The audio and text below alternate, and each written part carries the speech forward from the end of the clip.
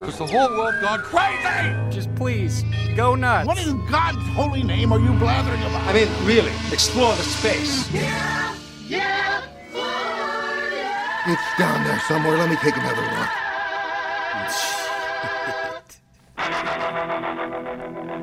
look. All right, Beautiful Animals Podcast, episode 01010.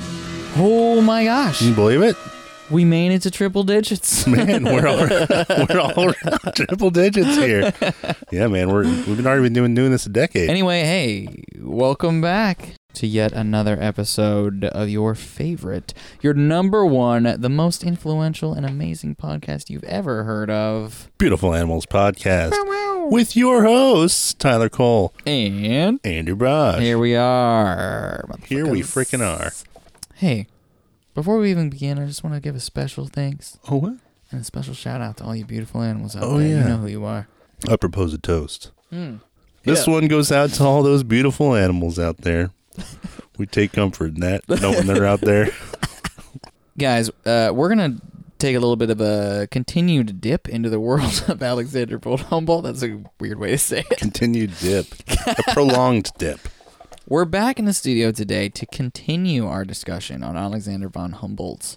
Last week, we focused primarily on his life and time. His adventures in South America and America, which were ample. But today, we're going to talk more about the repercussions of his life and his life's work, which were a series of publications, including the ones we mentioned last week, but specifically what he produced in the latter years of his life, called Cosmos. Cosmos. Yeah. Isn't that the Carl Sagan show? It is the same name as the Carl Sagan show. But one thing I found out from this book is that the word cosmos comes from ancient Greek, and it actually means something like the connectedness of all things with human perspective. And it's presented as the opposite of chaos. Oh. Yeah. No shit. Yeah. So it's like, I thought cosmos just literally meant like the universe, like as an alternative. But it actually means... we can blame that on Carl Sagan, probably. Yeah, but he was probably... I mean, I wouldn't be surprised at all if he had read Alexander von Humboldt's Cosmos. Completely. And was like, oh, this is what I should call my show, because it's about this interconnectedness and the contribution that human beings play in So it. Cosmos is kind of the inverse of entropy.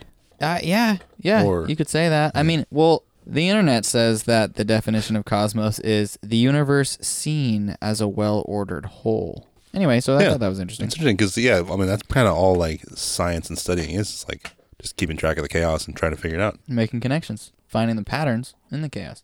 Finding the cosmos in the chaos, dude. Far fucking out. Anyway. Far fucking out. So today, we're going to talk about, the latter years of von Humboldt's life and the repercussions even then that his contributions to science and to philosophy and to politics were having on the world. So we're going to start with a little guy named Simón Bolívar. A little guy. He wasn't little. But he's a huge person in history. So it's, how you call big guys Tiny Tim or whatever. Oh, yeah. He's Anyway, little Simón. Simón Bolívar. So he actually met Humboldt. So he got to experience him in the flesh. They met shortly after Humboldt had returned from America while he was in Paris. And then I think we talked last week about... Did we talk last week about Bolivar walking to Rome from Paris? Yeah, I actually looked it up on Google how it would take... How far that is? It's 283 hours walking from Paris to Rome. 283 hours? Yeah. How many miles is that? It's in kilometers. 1,372 kilometers. That's far. That's like 600 miles or something. That seems kind of fast. Anyway, we're going to talk a lot about people walking today. There's another character at the very end of this episode who did a lot of walking to get places. Yeah. And I love it, but we'll get there. First, we're going to talk about Simón Bolívar. 852 miles. Nice. So Humboldt met Bolívar while he was in Paris, and at this point in time, Humboldt was a little bit of an older man, and Bolívar was like a young dude in his 20s. I mean, Humboldt wasn't he was older than Bolívar. He wasn't an older man. He was in his 30s. Okay. He was like 36. It was like kind of right when he got back. Right when he got back when he first met him.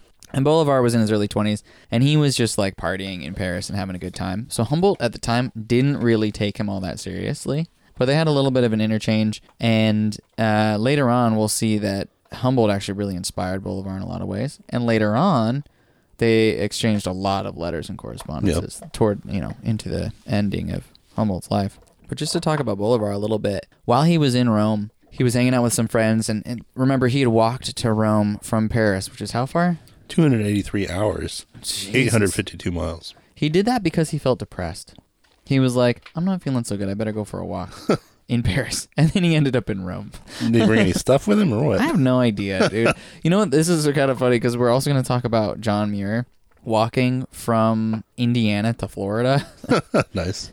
Like, just, what? Well, it's a bunch of Forrest Gumps out there. Dude, a bunch of Forrest Gumps. While in Rome, Bolivar and the friends he was traveling with, there was one day Bolivar was walking, he was talking with his friends, and he just, like, went up onto this hill by this church, and he said to his guys, like, we're going to do it. We need to liberate Venezuela. Like, I'm freaking serious. Bolivar was the son of, like, some wealthy Creole ranchers. He was, like, kind of part of the upper crust of Venezuela. So he had been there. He wasn't just pulling this out of nowhere. No, he was from there. Oh, yeah. He was the son of ranchers in Venezuela. He was out in Paris to party, right? Okay, he was wealthy. Remember, anyone that did anything in this time period was wealthy. Yeah, yeah. Even the people that liberated the U.S. were wealthy people that didn't want to pay taxes. Yeah. Noticed the general instability of the European nations that were all at war with each other, mostly because of Napoleon. Said, fuck it, now is our time. We're out of here. We'll get into that. So 2 years later, Bolivar was back in Caracas in Venezuela, and he arrived as a revolutionary. In that 2 years, he had grown up a lot, he had gotten serious, and he decided this is what we're going to do. So he was filled with, he had been in France, and remember, even Humboldt said that, like, the spirit of France, even though Napoleon was kind of taking it in a different direction, was all about democracy and equal rights and idealism, because the revolution wasn't that long before, right? And so all these big ideas about, like, freedom and equal rights and people's right to decide their own government, those were all, like, in the air in Paris. And he brought all those back to Venezuela with him and began to start revolutions. Bolivar would, this is why I was saying we got to do a whole podcast on this guy, because the wars for independence in South America are numerous and extensive, and there's a lot of back and forth. And they're still ongoing. Yeah, they are still ongoing. That's a good point. We could do a whole freaking thing. South America is so complicated. But anyway, he returns and begins the war in South America for independence. It would take over 20 years before the Spanish were completely removed from the continent. So he starts it, and it takes him 20 years to really get it done. So this is in 1807 when he finally gets back, and he's ready to rock and roll. I went over this a little bit before. South America was all pretty much under the authority of Spain, but it was divided into 4 viceroyalties, which are like larger states. Yeah. But anyway, so there was these 4 sort of entities that they had to, declare independence from. And the South American states weren't their own states. So he was, started Venezuela War, started Colombia War, and then these would end up settling into the states that they are today, the countries that they are today. Yeah. One of the kind of like rallying cries that Bolivar would return to over and over again during his drive to inspire revolution among the public were the images that Humboldt had put into his books. Because his travels in South America, they blew Humboldt's mind so much just because of the beauty and the savage nature of the whole continent. And so Bolivar would repeatedly hearken to those things to ignite pride in the native populations or the revolutionary populations of South America, to be like, we're South American, like, this is our continent, like, fuck the Spanish, get them out of here. And so he said, Bolivar was quoted as saying, Humboldt awakened South America with his pen. He brought the sort of national consciousness to that continent that they needed to push out the colonizers. Get them out of here, man. Humboldt's still very well known in South America, much more than here. Spain's hold over its colonies in the Americas had already started a week when the French took the territory that would later be purchased in Louisiana Purchase from the Spanish. They basically took it and then flipped it and sold it to Thomas Jefferson. Yeah. Right? I think we mentioned that last week. That was the kind of the beginning of the end for them, because then back in Europe, Napoleon was at war with Spain, and he basically defeated Spain and deposed the Spanish king in 1808. Since the empire was weakened like from the inside, revolutions just started to pop up. In 1809, Quito declares independence. Remember, that's the city in the middle of the Andes, right? In 1810, Buenos Aires declares independence, and then also in 1810, in New Spain, Miguel Hidalgo declared independence, and that would later become Mexico. I've heard of there. You heard of Mexico? Yeah. There's a new one, isn't there? Yeah. But it's a little different. Anyway, a lot of people were declaring independence all at the same time. Bolivar was basically trying to liberate all of South America. He felt that if just one or two cities or states or people were declaring independence at a time, Spain would just go around and crush each of them in turn. But he felt like if he could get everybody to declare independence all at the same time, then Spain wouldn't be able to handle it, especially since Napoleon was fucking them up back in Europe. Back at home. Yeah, so Spain was in a serious crisis period right now. Things didn't always go Bolivar's way. On July 5th, 1811, the Creole elite of Venezuela declared independence. Very shortly thereafter, this huge earthquake tears up Venezuela. Right after they declared independence. It killed 50% of the population of the capital of Venezuela. It's pretty fucked up. Yeah. Bolivar survived, and he said, you know what, fuck it, we're still declaring independence, like they had just declared independence. Then there's this terrible natural disaster. It levels the whole city. It kills half of the population, including half of the army. Bolivar says, screw it. Instead of being like, oh, okay, never mind, please help us. He's like, fuck it, we're still independent. Yeah. The royalists show up. The royalist armies show up a little bit thereafter. They were sailing across the ocean, so the earthquake didn't mess them up. Yeah. And they just crush Bolivar's rebellion in its tracks, right after he declares Venezuela like its own state. Oh, it's only a year after, actually. At the end of the First Republic in Venezuela, it's over in 1812. Not even a full year later, because it was in July that they declared independence. So Bolivar flees, I think, to Cuba. He'll return, though, later on. To Bolivar. Yeah, in October of 1812, Bolivar shows up in Colombia now, and he starts rabble-rousing and begins the guerrilla war, and slowly gains control of Colombia. One of the notes, one of the things that he had that gave him the advantage over the Spanish is he had maps from Humboldt. Of the region. So he knew the area a lot better than the Spanish. The Spanish were still using, bureaucracies, right? They don't always have the latest and greatest maps or technology or whatever. So the royalists were still using their old maps that they'd gotten. Bolivar had access to Humboldt's maps, which were newer and a lot more accurate. Yeah. So he was able to wage these guerrilla campaigns against the Spanish. They never knew where he was going to pop up, and he knew exactly where he was going. Again, his dream is still of uniting South America as a whole against Spain. He believes that if one of them is enslaved, they all are. This continues on, again, for decades.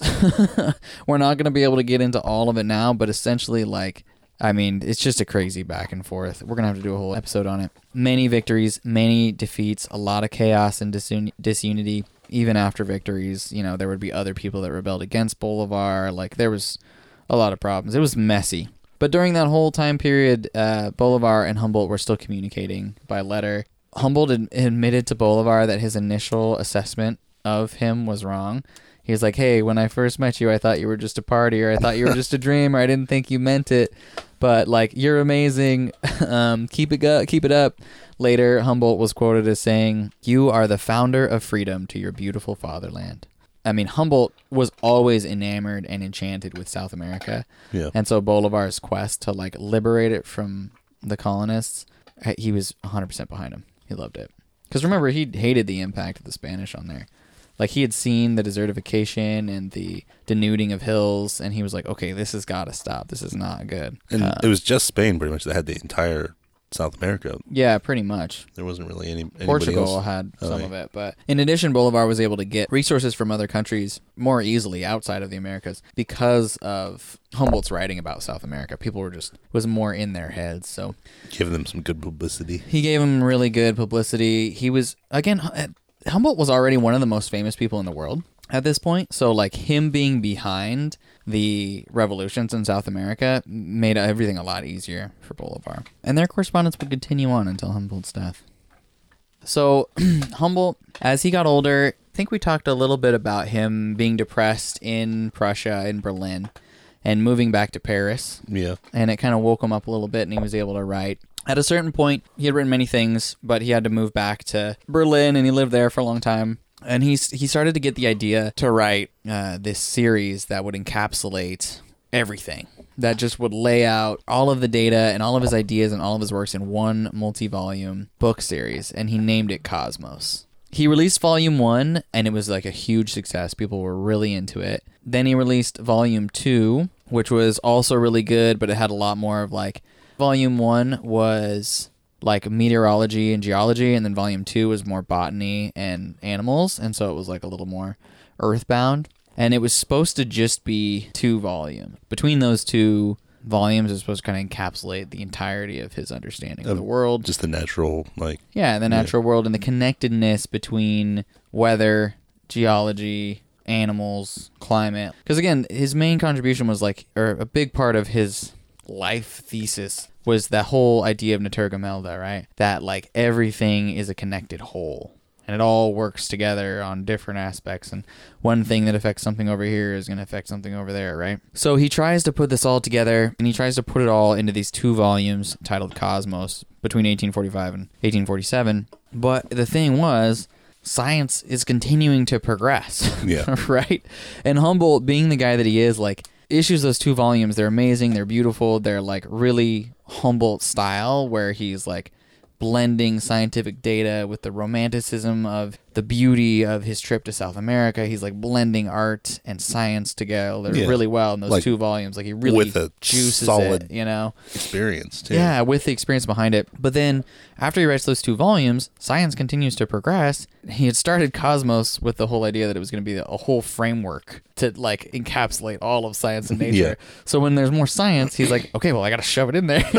So he decides to write a 3rd volume, which is not as good as the first 2. The 3rd season sometimes isn't. And then he writes a 4th volume, basically the same thing is going on. But when he's writing, like at this point, it's between 1850 and 1858, and he's already in his 80s at this point, I believe. So it was in volume 3 and 4, where they like, what were the general topics?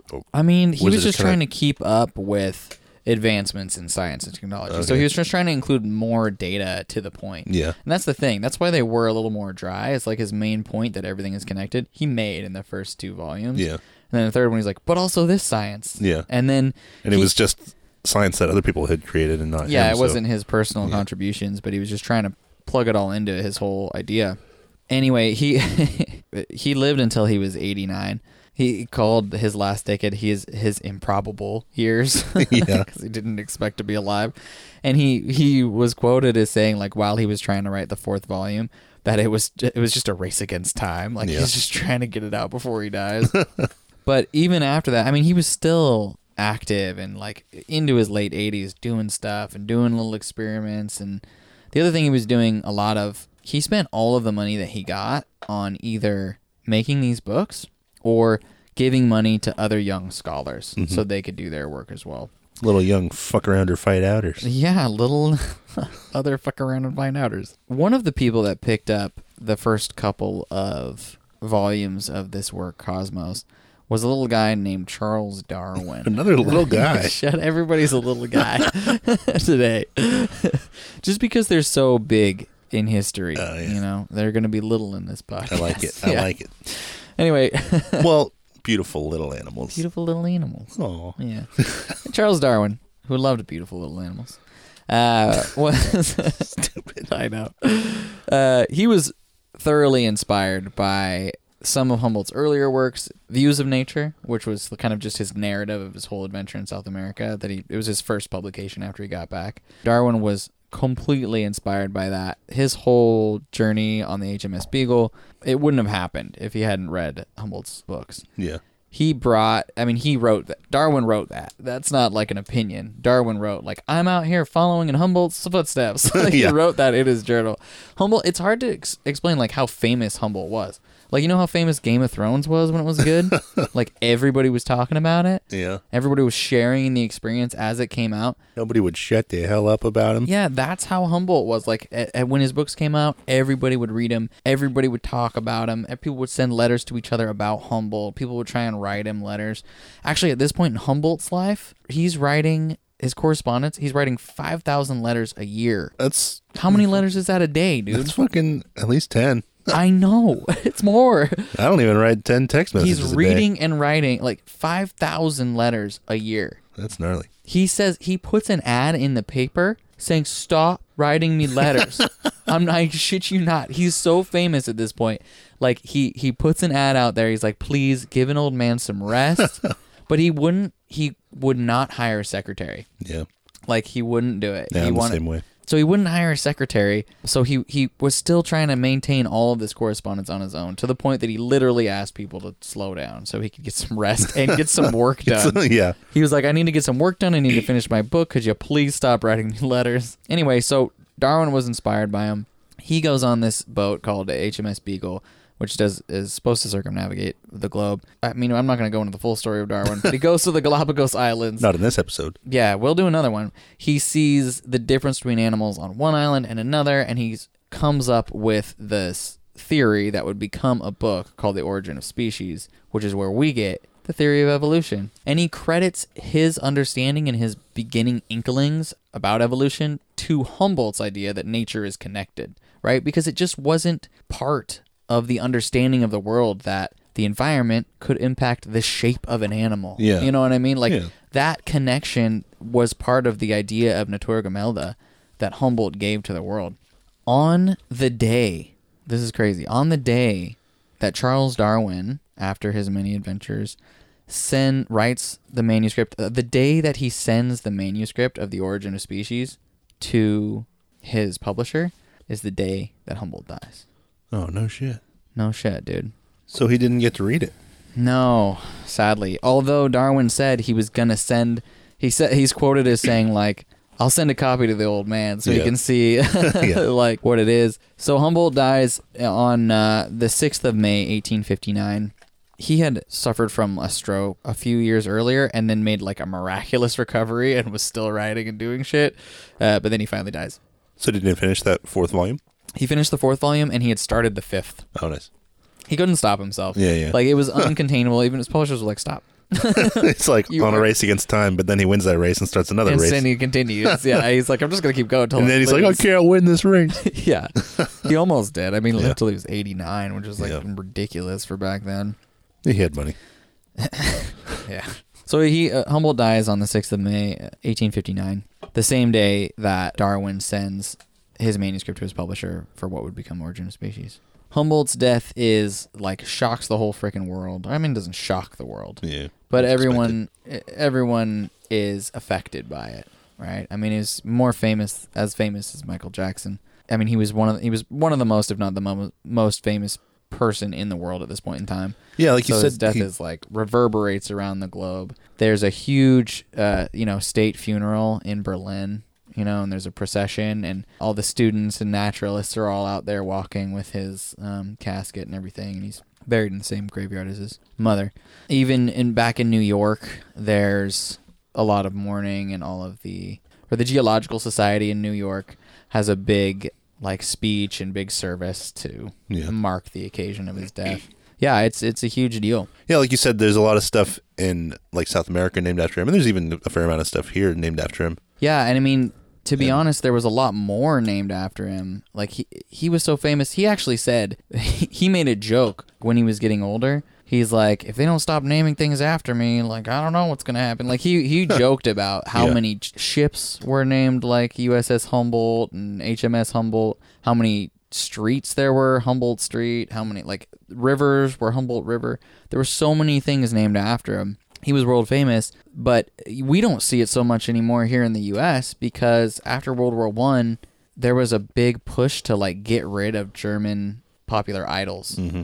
So we changed a lot of streets that were named Humboldt Street to be like Taft Street or Washington Street. Like we kind of scrubbed a lot of our German history and joy and appreciation for German people and the German public after World War I, and especially after World War II. Yeah. We didn't get it back right after World War II? No. Oh, weird. Yeah. And even after, because I think there's Humboldt County here in California, and I think there's even a Humboldt County in Oregon and probably several other states. I mean, some things held on. Not everything got changed. Counties are harder to change their names. I think there's even one in Idaho. Yeah, I mean, that's everywhere. The thing. They're all over the place. It's funny because we don't really know about them now. We're not really taught about them unless you listen to an amazing podcast like this one. Yeah, and if you go to the school named Humboldt and you look up, try and find out who it was named after, and then you look at the Wikipedia page and you say, oh, that's too much to read. Yeah. So you have to wait 10 years and then start a podcast. Exactly. Like I mentioned before, on the occasion of Humboldt's death at the, Geological Society in New York, they give a big eulogy and there's a whole celebration. But this one, celebration of life kind of thing. Yeah.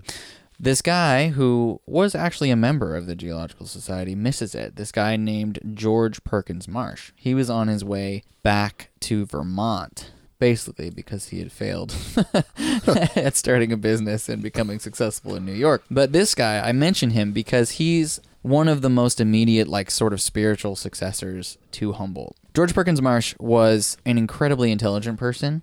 He spoke and wrote fluently in 20 different languages. 20. I don't even know 20 different words. No, he was an incredibly smart guy.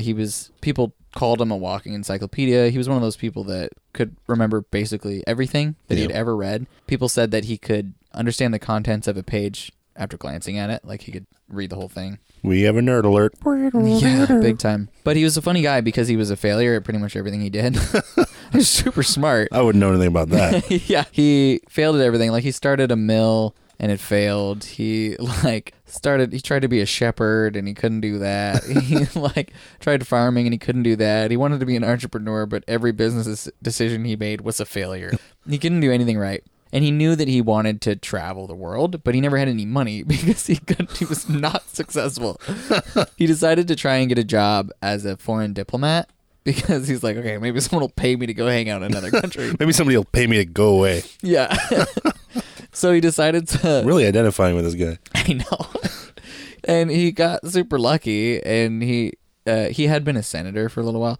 You know, again... smaller world, smaller country. Yeah, there's a lot. He was a failure at everything, but also he was a senator for a while. So that says a lot about Anyway, so he had connections in the State Department. So he was granted a position in Constantinople in Turkey as the American ambassador to Turkey. So he and his wife traveled to Constantinople. And he was stoked. He wrote to his friends when he got the job. He's like, it's great. I'm barely going to hang out at work. I'm going to be out of Constantinople for most of the time and just travel. Fuck him. Nice. Because all he really wanted was to travel. He didn't want the job. So he and his wife, they go and they start kind of traveling around that part of the world from there. And he was a huge fan of Humboldt as well. He had read Views of Nature. He had read Cosmos. And he loved them. And he loved the melding of science and nature that Humboldt was capable of.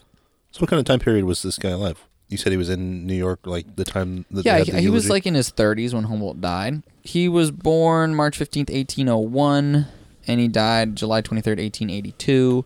At this point, he was in his 50s or something. Yeah, all right. Yeah. So he's failed a lot of stuff for a long time. Nice. Anyway, he and his wife, they're in Constantinople, and they're traveling around that part of the world.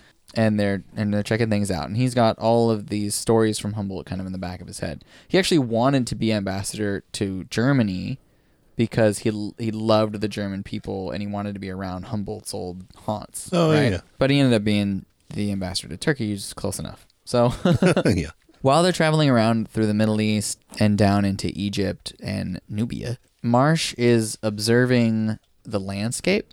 The observations that he makes, he's like, okay, this place has got some real history. You can see the temples and the pyramids and all these old edifices of human activity. But more than that, what Marsh is seeing, because Marsh was also an avid outdoorsman and loved being outside, he's seeing the marks of human activity from thousands and thousands of years of agricultural cultivation that had just destroyed the soil. So as he's out there hanging out in the Middle East, he's seeing these deserts that were literally created just from overuse of the ground. He can see how all the hills have been ground down and eroded and worn away from thousands and thousands of years of agriculture. And it kind of blows his mind. He almost has... It's during this trip through the Middle East and into Egypt and back up, where he's looking at how along the Nile River there are irrigated fields of rice and wheat and other grains, but there's no wildlife. There's no wild space. There's no woods.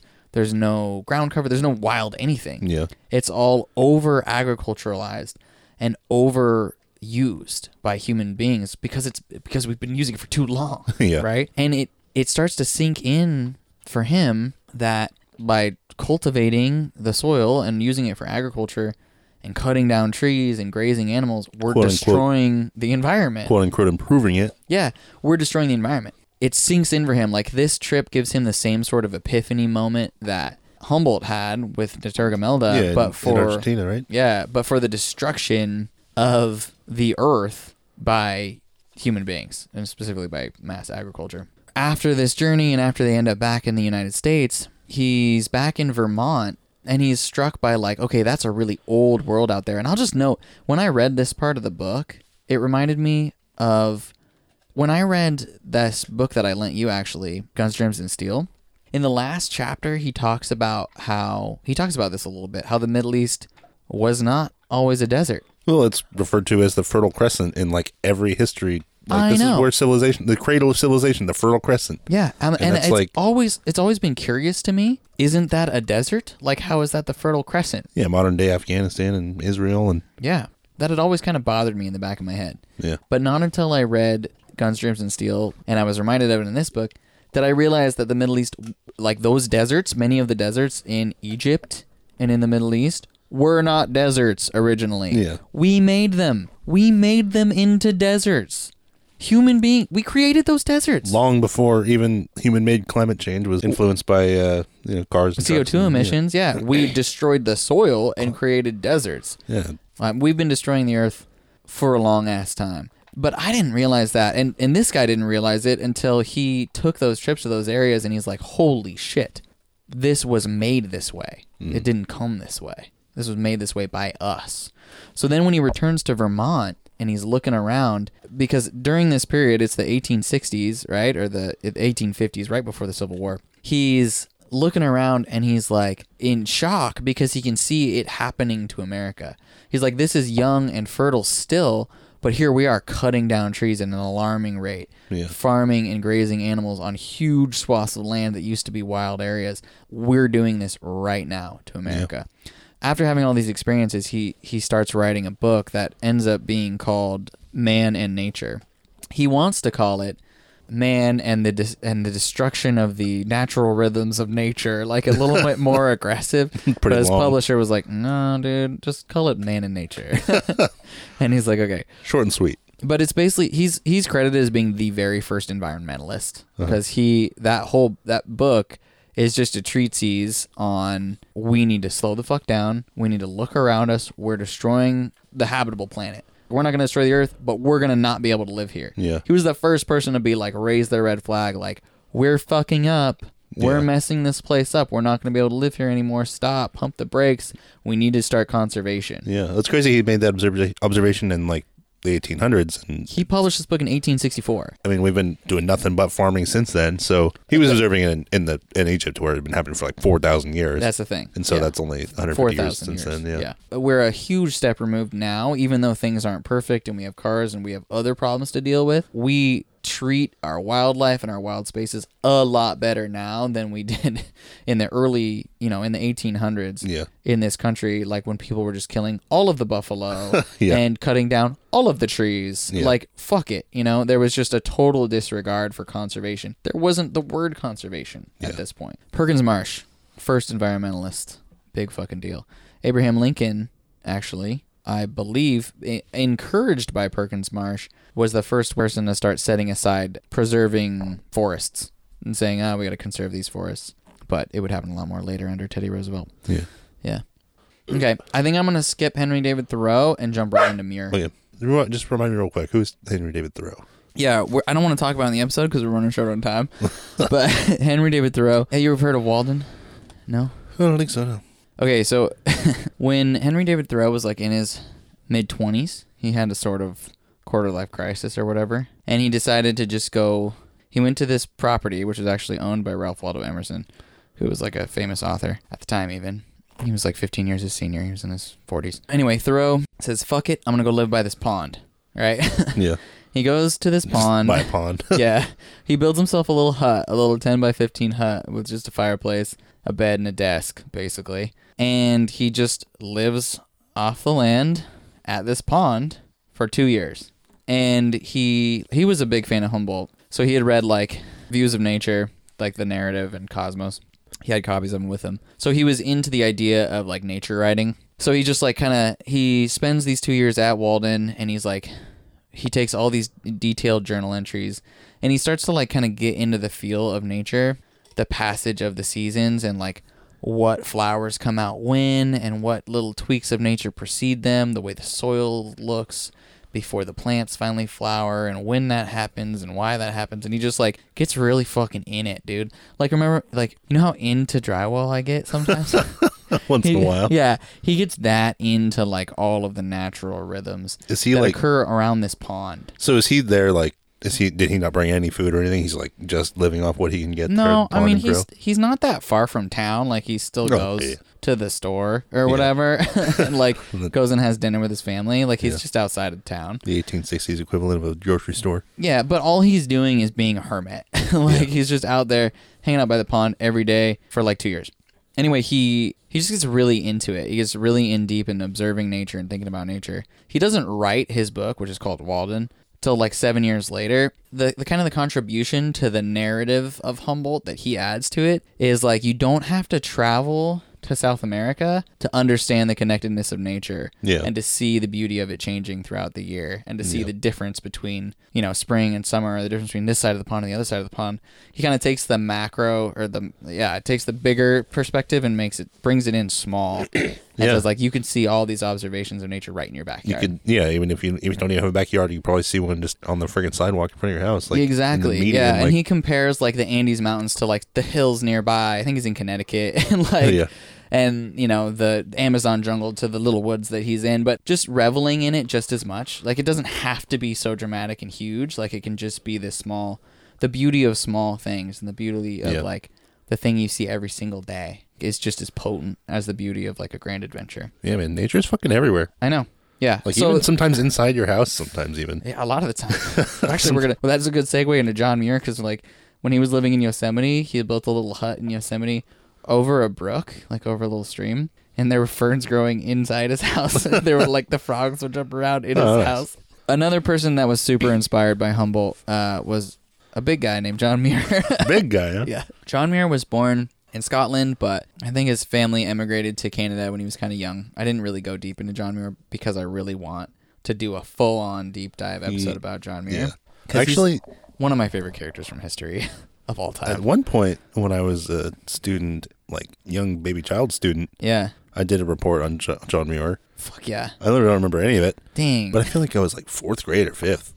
And it was like... He's so cool. Here's some highlights of his life. So he read Humboldt's views of nature, and at a certain point, sort of a similar quarter-life crisis, I think he was in his late 20s. A lot of shit happens in your late 20s. Yeah. He decided he wanted to go... He got the fever for South America after reading Humboldt's books. He's like, I gotta go. I gotta see all that. But he didn't do it. You know, life gets in the way. Yeah. He's working in a sawmill in Canada. One day, he's working in the sawmill, and he's got to tighten a leather band on a big saw. Yeah. And I guess you do that... I guess you don't stop. No, you can't stop production. So I guess he's got to like tighten it while it's moving. I don't really understand. So he's using a file on it to unloosen like this stitching so he can restitch it tighter. And whatever happens, it kicks back and the file stabs him in the eye. Oh, goddamn. He like looks down in his hands and like liquid starts dripping out of his eye onto his hands. Liquid? From inside his eye. Oh. So he ends up losing his vision. Well, damn. I bet that was in the report that I wrote in 4th grade, but I don't remember it. Solid. So he loses his vision for a while, and while he's recuperating... Oh, just for a while, that's good.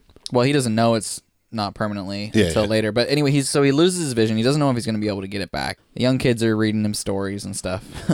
And he's just like, fuck, dude, I'm never going to see the Amazon. I'm never going to see the Andes. Well, you can see out of one eye, right? No, both of them. He loses vision in both of his eyes. No shit. He goes completely blind. That's fucked. For a few weeks. Slowly his vision comes back, but after that experience, he's like, okay, I'm not fucking waiting. Yeah. Right? So he like says bye to his family. He takes a train, I think, to Indiana, and then he walks from Indiana to Florida. Nice. How far is that? What city in Indiana? And what city in Florida? Just, I don't know, just do Indiana to Florida. Flights from Indianapolis to Fort Wayne are $62. I don't know why he didn't just take that. Right. 1,036 miles, 339 hours. That's longer than Rome to Paris. I know. It's 1,000 fucking miles instead of 1,000 kilometers. Miles are way bigger. Yeah, I think it takes him 45 days. So he makes it to Florida. So he's setting out on his epic journey to South America. He's following in Humboldt's footsteps. Right. He ties his journal onto his belt. He brings his plant press. He has a small backpack and he starts walking to Florida. Right. Mm-hmm. He gets to Florida, and he immediately gets malaria, which I guess he used to get in Florida. I think you still get it in Florida. Do you still get it in Florida? I have no idea. I'm never going to Florida. Yeah.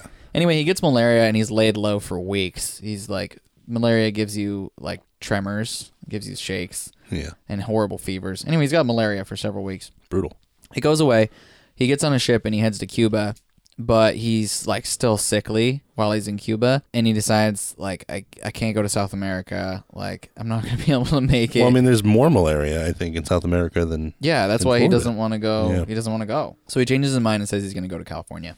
So he goes back to Florida. He goes back to the eastern seaboard of the United States. At this point in time, the fastest way from the East Coast to the West Coast is by boat. So he takes a ship to Panama, and then he takes a train from the east coast of Panama to the west coast of Panama. It is pre-canal. Yeah, it's pre-canal times. So he takes a 50-mile train ride, and he even says, like, in his journal, he's like, well, I can see the mountains of South America now, but this is the only time I'm going to see them. I'm just going to be walking in my mosquito net here. Yeah, so then he catches a ship up to San Francisco, which was the main port on the west coast at this point in time. You know, I have heard of San Francisco. Have you? He lands in San Francisco, and he's in San Francisco for like a day, and he hates it, right? Nice. He hates it. San Francisco at this point in time is a big-ass boom town. Because that was right before the gold rush, right? I feel like. It's before the gold rush, but it's after the gold rush. Because the gold rush is 1849, and this is in the 1860s. So it's about 20 years post-gold rush? Yeah, I mean, I think it's still going on. It's not like the crazy gold fever, but there's still a lot of... Yeah, and it's still a gone. bustling, crazy-ass city, but he hates it. He's like, I hate this place. Yeah, that's... I actually get the same feeling every time I go there. Yeah. So what does he decide to do? Because this is his style. He's like, fuck it, I'm walking to the Sierras. Right? Well, he probably was originally going to walk to Florida. Probably. But the Sierras were in the way. Yeah, so he just starts walking. So as he starts walking from San Francisco to the Sierra Nevadas, the Sierra Nevada mountain range, like... comes down from the north toward the south, and it's like 180 miles from the west coast, and it kind of mirrors the shape of the west coast of California. In between San Francisco and the Sierra Nevada mountain range is the Central Valley of California. When Muir gets out of the sort of coastal ranges near San Francisco and gets down into the Central Valley of California, at this point in time, it's one huge wildflower meadow. The whole thing, from top to bottom, all the way across, is just wildflowers. It's a huge meadow. And Muir describes it, he's just like blown away. He's in a sea of wildflowers. This is like in the spring, right? So it's perfect timing. I mean, in the next couple of decades, he'll watch this sea of wildflowers get plowed and trampled and become the agricultural belt for most of the United States, like fruits and vegetables. It all becomes farms. It's amazing farmland. Kind of staggering how much the United States produce comes from just that valley. Almost all of it. Yeah. Like almost all of the fresh fruit and vegetables.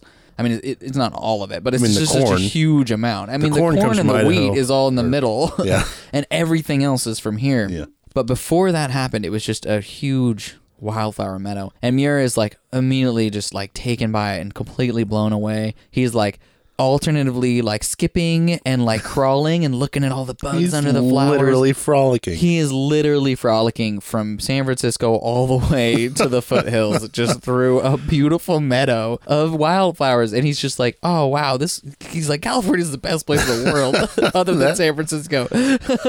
That mother frolicker. Yeah, he loves it. And so then he continues onward, he gets to the foothills, and he makes his way into the Sierra Nevadas and ends up finding his way to Yosemite Valley, which is an incredibly dramatic, incredibly beautiful, U-shaped, glacier-carved valley. The cliffs of El Capitan are 3,000 feet straight up from the valley floor. Straight up granite rock. Half Dome is like 3,500 feet straight up from the valley floor. It's the word awesome, the word awe-inspiring only really applies to Yosemite. Everything else it's used on is a waste. That place is incredible. Hey, I know of an awesome burrito place nearby here, and that applies. Totally. Yeah. But yeah, the two cases, the word awesome applies. But that's about it. Yeah. So Muir gets to Yosemite and is like, of course, overjoyed, literally yelling and whooping and screaming. This guy's so cool. I love John Muir. He brings such expression and joy to the appreciation of nature. Like he he lets it all out. He's just like, yeah, mate. Like, he just I feel like we've done revels that once or twice. We've like driven and had to pull the car over and got out and just start yelling. Yeah. You got to be able to do that. You got to be able to do that. Oh, fuck. I wish I remembered the quote. At one point, Muir, like later on, he takes this other scientist over to Yosemite, and Muir's just like screaming. Look at this shit. Like, look at this fucking shit. And the other guy's like, mm-hmm. And Muir just turns to him. He's like, do you even have a fucking soul? Like, what is wrong with you? Like, he just can't believe that the guy's not immediately enchanted by it. But so he goes to Yosemite, and this is the beginning of his love affair with Yosemite Valley. He sees the sequoias. He loves the sequoias. He's like, again, alternating but from like staring up at these 200-foot tall, 2,000-year-old trees, 300-foot tall, and like then looking down at the wildflowers and the ferns and the bugs. Like, he's just enamored with all of it all at once. At this point in time, Yosemite is designated like a resort. So it's not a preserve, it's like a recreational park. It's like owned by somebody. No, it's owned by California, the state of California, Okay, but it's designated as like a recreation and resort area. Yeah. Like a park, not like a preserve park. So Muir is immediately like, he spends a week in Yosemite that first time, and then he just takes odd jobs anywhere in the Sierras he can and to remain close to Yosemite, and immediately like starts working on and thinking about preservation and conservation. He founds the Sierra Club specifically as an organization to defend nature against the wheels of industry and tourism. He hates seeing tourists showing up in Yosemite. I mean, he's there all the time. Tourists are coming in and out, and he's like, get out of here. He just doesn't like to see certain types of progress happening in Yosemite. He's like, go back to Scotland, where I'm from. Where I'm from. Just, like I mentioned earlier, he builds himself a little hut in Yosemite over a creek. Which Fish and Game Department would be pretty pissed off about now. I know. It's kind of cool back. I wish I could go back in time to that time period where like you could just walk to Yosemite and you could just build yourself a hut in Yosemite and you could just hang out there if you wanted. But that also led to all these problems that we're talking about. That's why the problem. There's too many people. They fucked around and they found out. Now we got to do it differently. That's the thing. The old ways aren't ever going to always work. You have to change. Muir was a huge fan of Humboldt as well.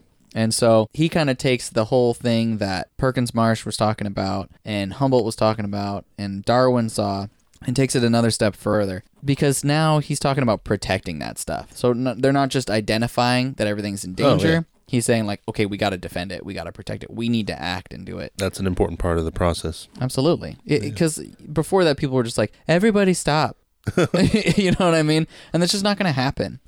Stop and do what? Not eat? Yeah, I mean, like if quote unquote progress or like the advancement of technology and science, this is going to happen. So we need to safeguard the things we need to safeguard on the way. Yeah. You know what I mean? We're not going to be able to stop it. We can't stop and go back. We can't stop and get rid of cars. Yeah. So we got to figure out how to creatively make new solutions to new problems as we make them. He kind of realized this and decided that he would get involved with protecting the parks, right? And he became really famous too. People would say like, hey, go to Yosemite and find John Muir and he'll give you the greatest tour you've ever seen. You know, he was incredibly intelligent and he started writing articles and writing essays about protecting parks. At one point in time, he brought Teddy Roosevelt, who was president at the time, on a 2-week backpacking trip with him to Yosemite. Just so we the could two just of them? Just the two of them. Yeah. Again, totally different time period. Teddy Roosevelt's just like, yeah, fuck it. Okay. No Secret Service? No Secret Service. There wasn't even a Secret Service. He just goes out into the woods with Muir for 2 weeks. Of course, Teddy Roosevelt was a famous big game hunter and outdoorsman, so he was super comfortable outside as well. Yeah. Anyway, through these meetings with Muir, he convinces Roosevelt to make it a national park, one of the first national parks in the country, and protects it in a way that it wasn't being protected by the state of California as a recreational area. You kind of see the arc of Humboldt first realizing that nature is a thing all the way through to Muir deciding it needs to be protected and getting Teddy Roosevelt out there to make it happen. Founding the Sierra Club. It's just crazy stuff, man. Yeah, he needs his own episode for sure. He does. There's like stuff I'm not even saying. Like, but he's just so cool. He's just so cool. One time he was like climbing around. So he was really obsessed with the idea that glaciers formed. He was the first person to put forward the idea that glaciers formed Yosemite Valley and then the whole mountain range wasn't from an eruption, which is what you were talking about last week with the cataclysm theory versus like gradual theory or whatever. Mm-hmm. He was one of the first people specifically about Yosemite to say that it was formed by a glacier. So a big part of what he did while he was in the valley was like looking for glacier marks.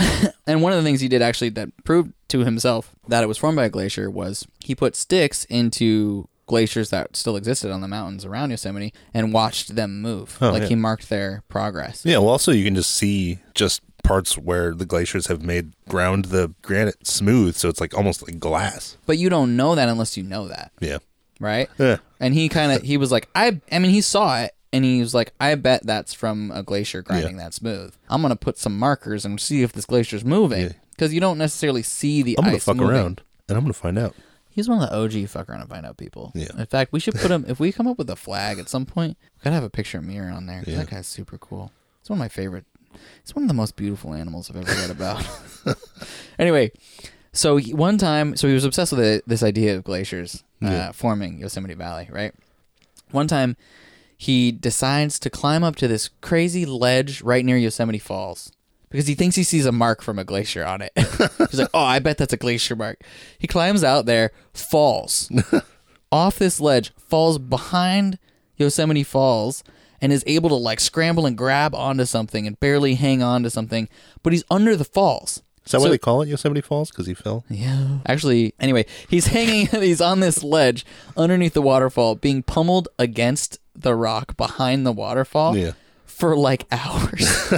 He's stuck there, and then he finally, pitch dark in the middle of the night, is able to scramble down out from under the waterfall, completely delirious in like a trance-like state.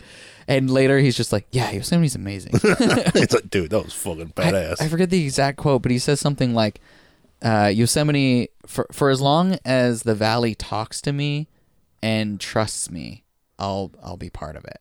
Anyway, so John Muir carried on the legacy of Humboldt's, love for, John Muir almost takes the love of nature to like the next level. He's like enamored and excited and thrilled by his experiences in nature. I mean, Humboldt was too, but John Muir is just like, boom, like just more exuberant and ecstatic about it. True, like almost romantic sexual love with nature. Yeah, the way he talks about it is he was unabashedly connected specifically with the sequoia and with Yosemite Valley. He wrote like a love letter to sequoia trees, written in ink that he made from sequoia sap. Mm. Yeah. He's a real fanboy.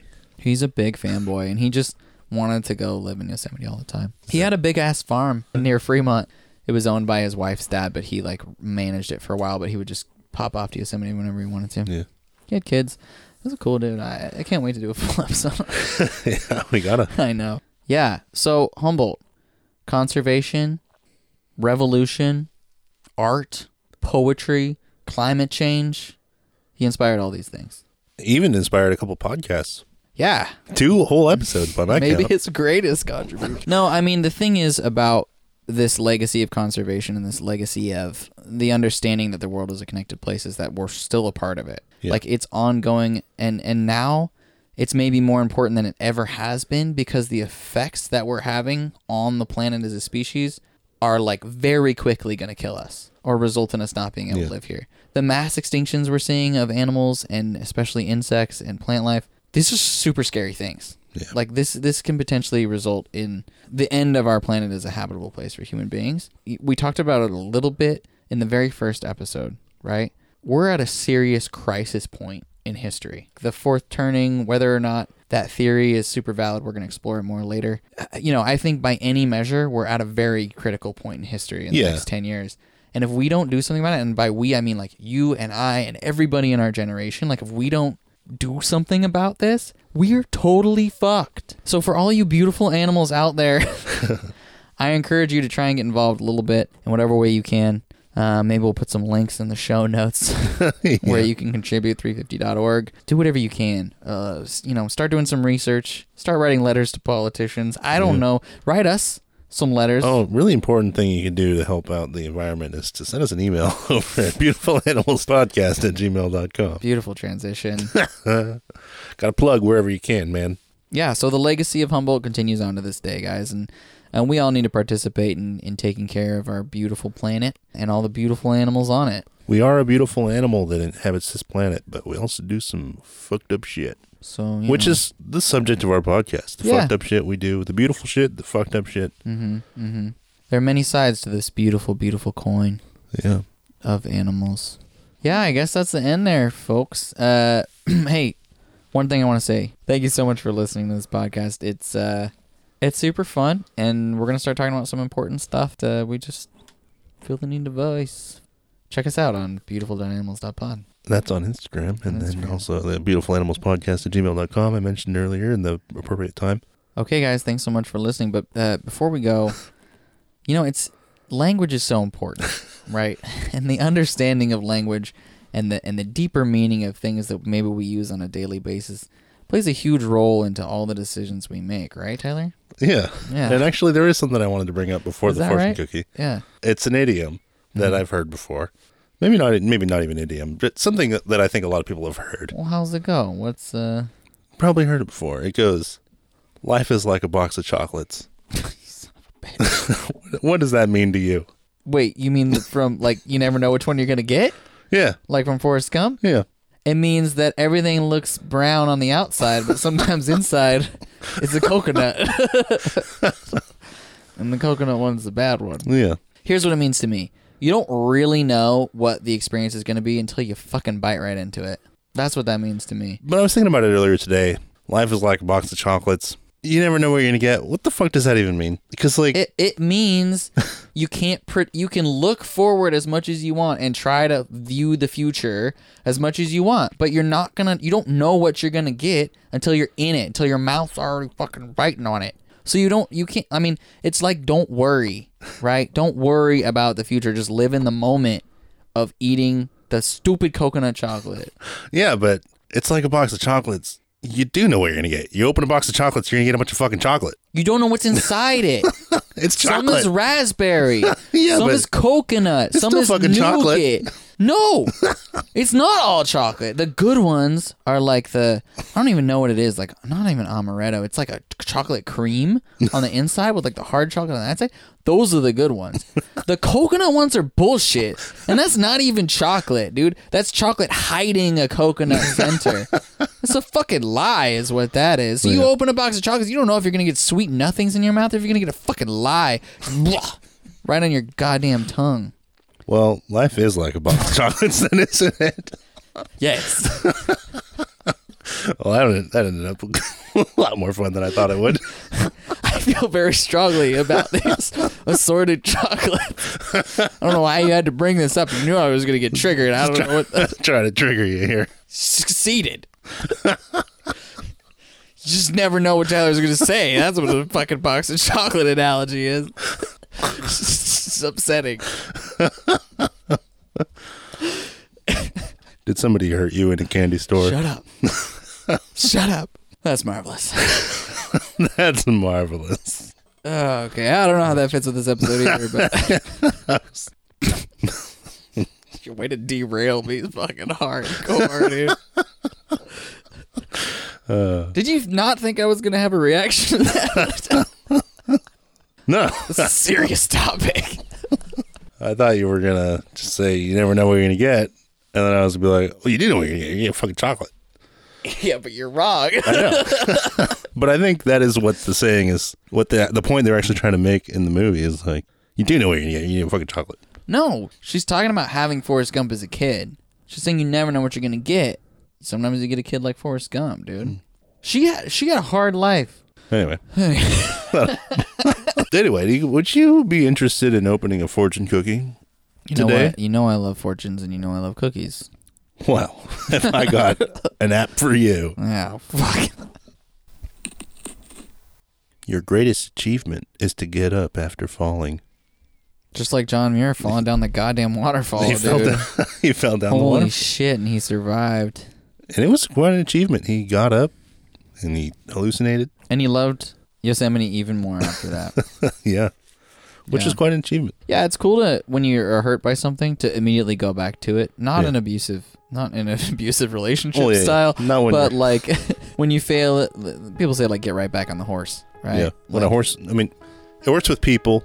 Or no, it doesn't work with people.